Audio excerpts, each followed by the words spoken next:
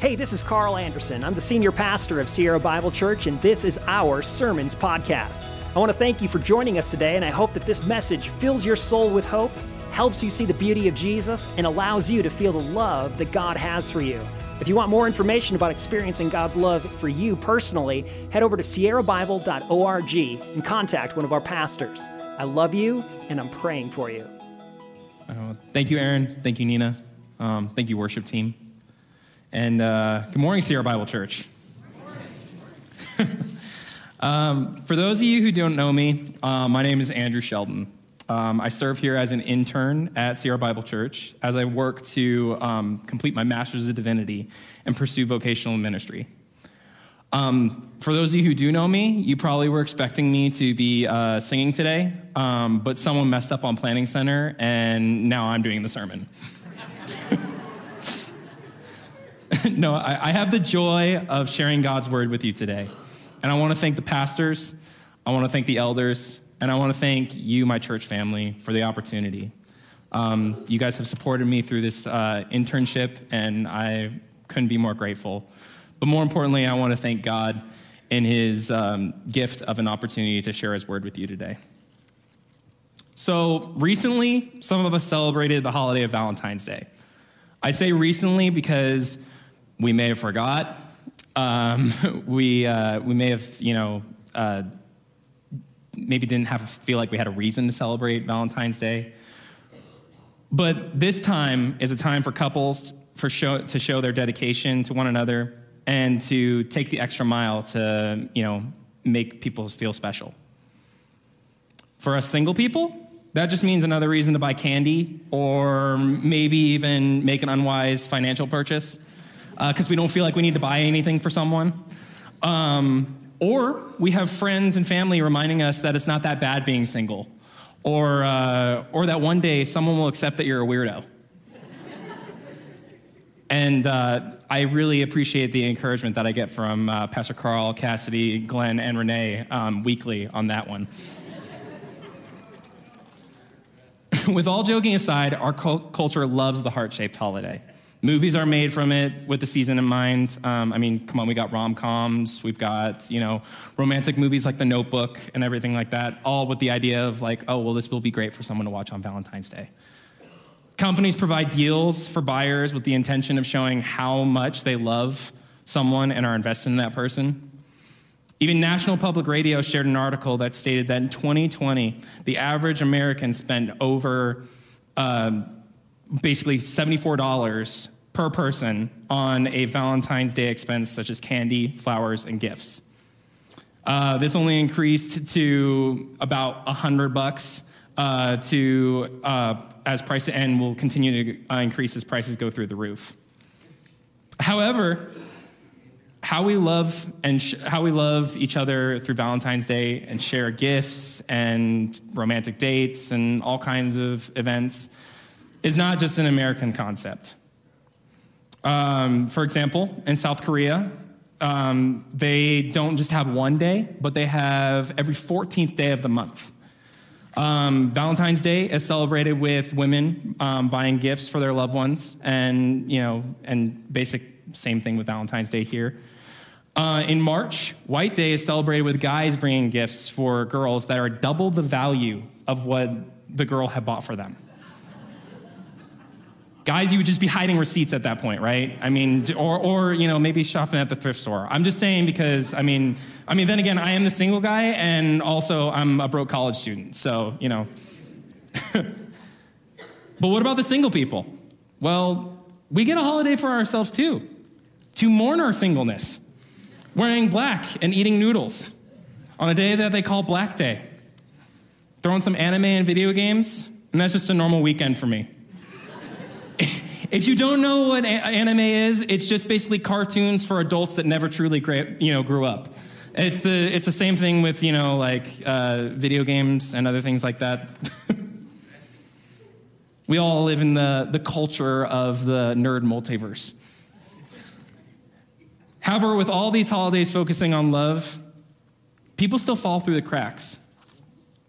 Some statistics for the loneliness that we have. in 2023, American Psychological Association reported that rates of loneliness after the pandemic did decrease. However, among younger single individuals, and not just younger single individuals, there were still reports of feeling lonely. Additionally, the Surgeon General put out a report that talked about the adverse health effects that happen because of loneliness. Heart disease grew by 29%. Stroke grew by 32%. For older generations, there was a 50% increased risk for dementia.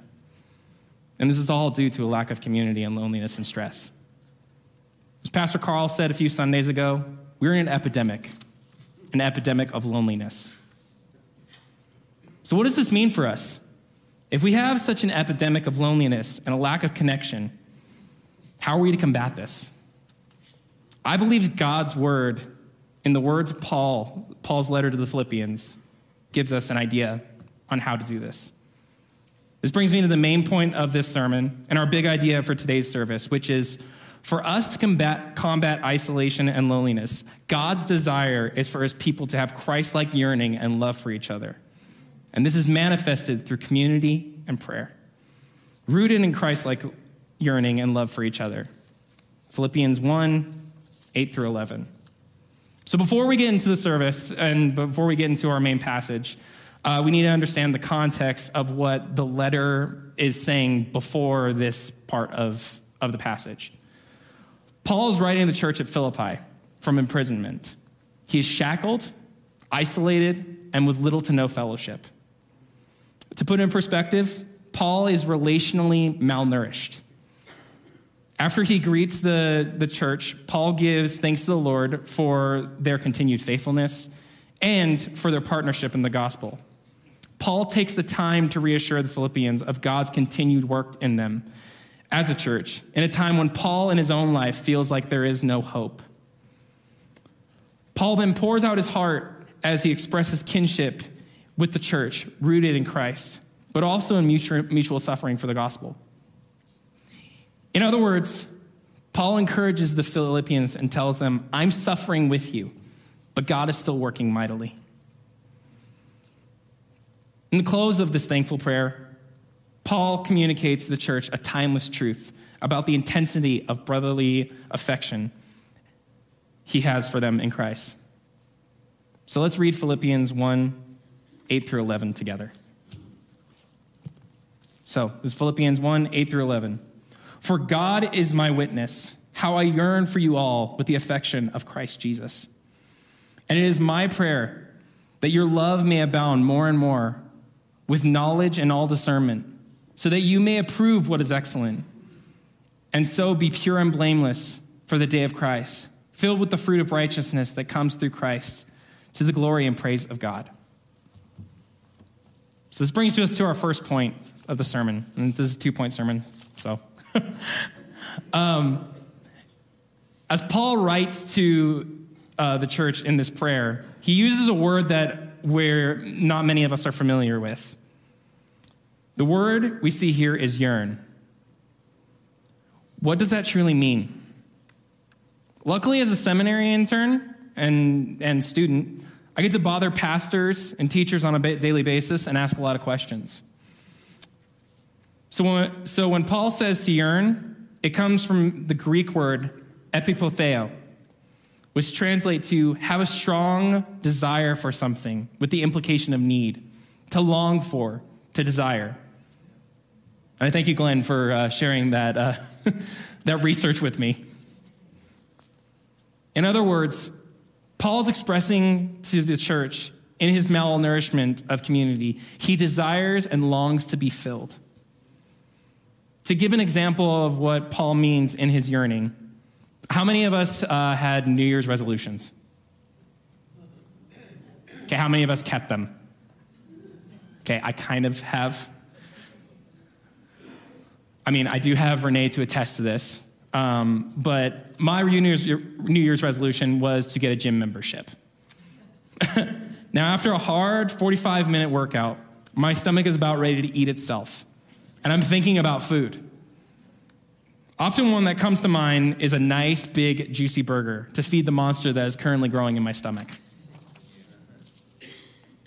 As soon as I'm done, and honestly, when I'm doing my workout, I'm thinking about and deeply longing to sit down and devour a burger to replenish the energy I lost. I strain through a workout to get to that rest break. I have a deep affection for the comfort of a nice chair and my bed as I knock out. Paul's word to yearn is to express his deepest desire to be with his brothers and sisters in faith, to be replenished by them. Like that juicy burger, Paul in prison desires to be filled with community. Paul reminds his brothers and sisters of his sincerity of this desire as he says, "For God is my witness," here in verse 8. Translated to our modern tongue, guys, please listen to me because I'm not making this up. And if I am, God is watching me. In other words, Paul is saying, if I'm lying, God's going to make my imprisonment look like summer camp. His longing or desire for us is the same affection as Jesus. Paul shows that only through Christ is he able to have such a yearning for the Philippians. That the same love that drove Jesus Christ to the cross is what drives Paul to love his brothers and sisters. John 3:16, "For God so loved the world that he gave his only begotten Son, that whoever believes in him shall not perish, but have eternal life." Romans 5:8, "But God showed his love for us in that we were still sinners. Christ died for us." What Paul shows is that he does this, and the very reason he does this and writes to the people of the church, proclaims the gospel to those who imprison him, is because he yearns for others like Christ. So here, how do we yearn for people? It's easy to say that we yearn for someone, but how do we express true yearning for people? Paul just doesn't say that he yearns. No, he puts his yearning into action. As he says in verse 9, "It is my prayer that your love may abound more and more with knowledge and discernment." He displays his yearning for the people of the Philippian church. Paul prays with them to grow in love and knowledge and discernment. But how is praying for someone like this yearning and love for them? If we remember a few Sundays ago, we had a whole sermon from Pastor Glenn on prayer and how God desires to answer those prayers that we have for people to know him more. That we're putting our whole faith and trust in the one who is in control. Bringing our desires before the one who can make all things happen. Paul also shows love because praying for someone shows that we care about the person that we're praying for. The struggles, the good news, and all parts of life. We care about the lives of others that we pray for as we invest in them, even when they're miles away. Doesn't it feel good to have someone pray for you? Doesn't it feel like people genuinely care when they take the time to pray for you? That's exactly what Paul does for the Christians in the Philippian church. So as Paul prays to God for knowledge and discernment of the Philippian church to grow, Paul is bringing them before the Father, praying for good things for them, and taking an investment in the lives of his fellow believers. This sets an example for us of true yearning and love for our brothers and sisters. As while he is in prison, he's not focused on his own affliction, but is focused on encouraging and pouring out to those who are far away from him. And ultimately, this connects him to them, even though he is far away and in prison. So what does this mean for us? What does this mean for us as Sierra Bible Church? Paul's words are something that we can hold in our hearts as the Philippians are encouraged as a church, and we can be encouraged as a church. Paul's encouragement for us to yearn for each other with the affection of Jesus Christ reminds me of what Jesus said to his disciples in John 15:13. "Greater love no one than this, that someone laid down his life for his friends. Jesus loved far beyond his friends. Jesus loved his enemies. He yearned for them to know him. So much so that he was driven to the cross to restore what had been broken so long ago. And in that restoration, we're given a community of believers, not exactly alike. Quite a few of us are different. Some of us are weird anime nerds. But unique and gifted in so many various capacities. This gift is something as a church we should crave. As Pastor Carl reminded us in Genesis 2, no one should be alone. That we are gifted with a community and should yearn for each other's company as we face challenges in this world. The church here is for us to be a part of the body of Christ. And being a part of the body, if we know anything from human anatomy, they all work together, encouraging each other, bringing nutrition to certain areas and taking oxygen to other areas.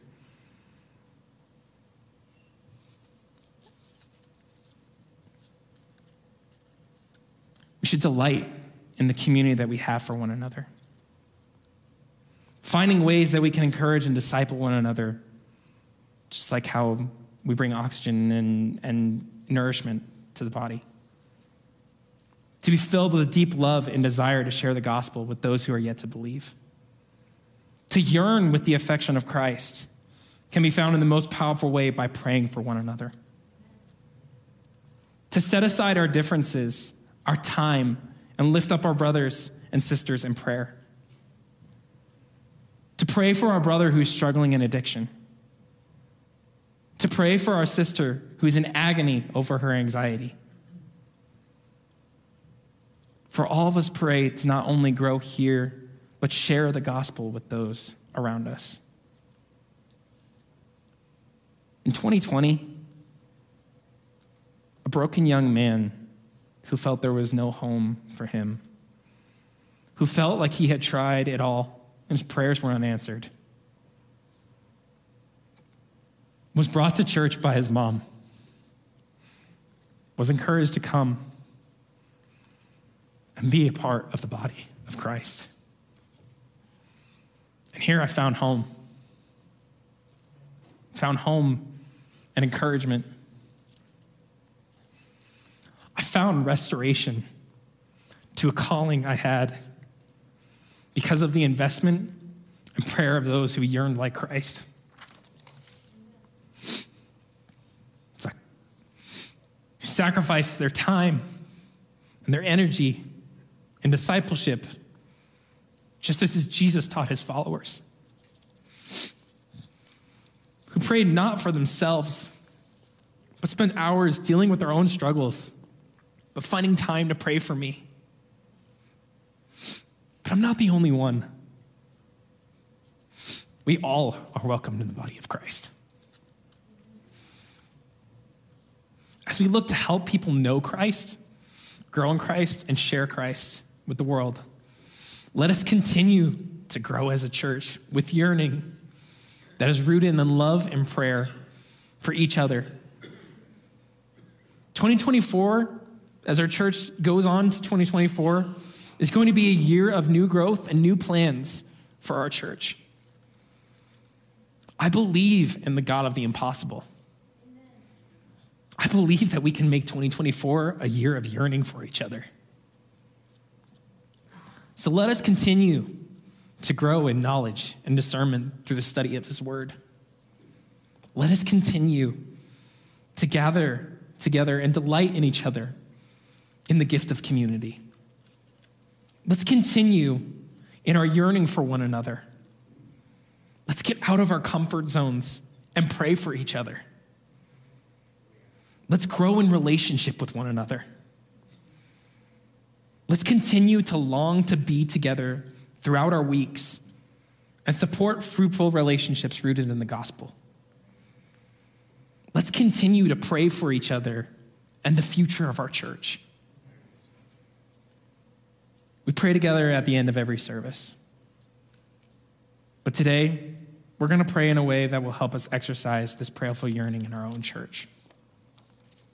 Now, it may be a little awkward, but find a person that you don't know in your row or near you and pray for each other. You can pray for two things. Pray for God's encouragement and guidance in their daily lives, that God would help them know him more and grow in knowledge and discernment in his word. And two, pray for them to yearn for community and build meaningful relationships. That church wouldn't just be a worship service, but a daily gathering of partners in the gospel.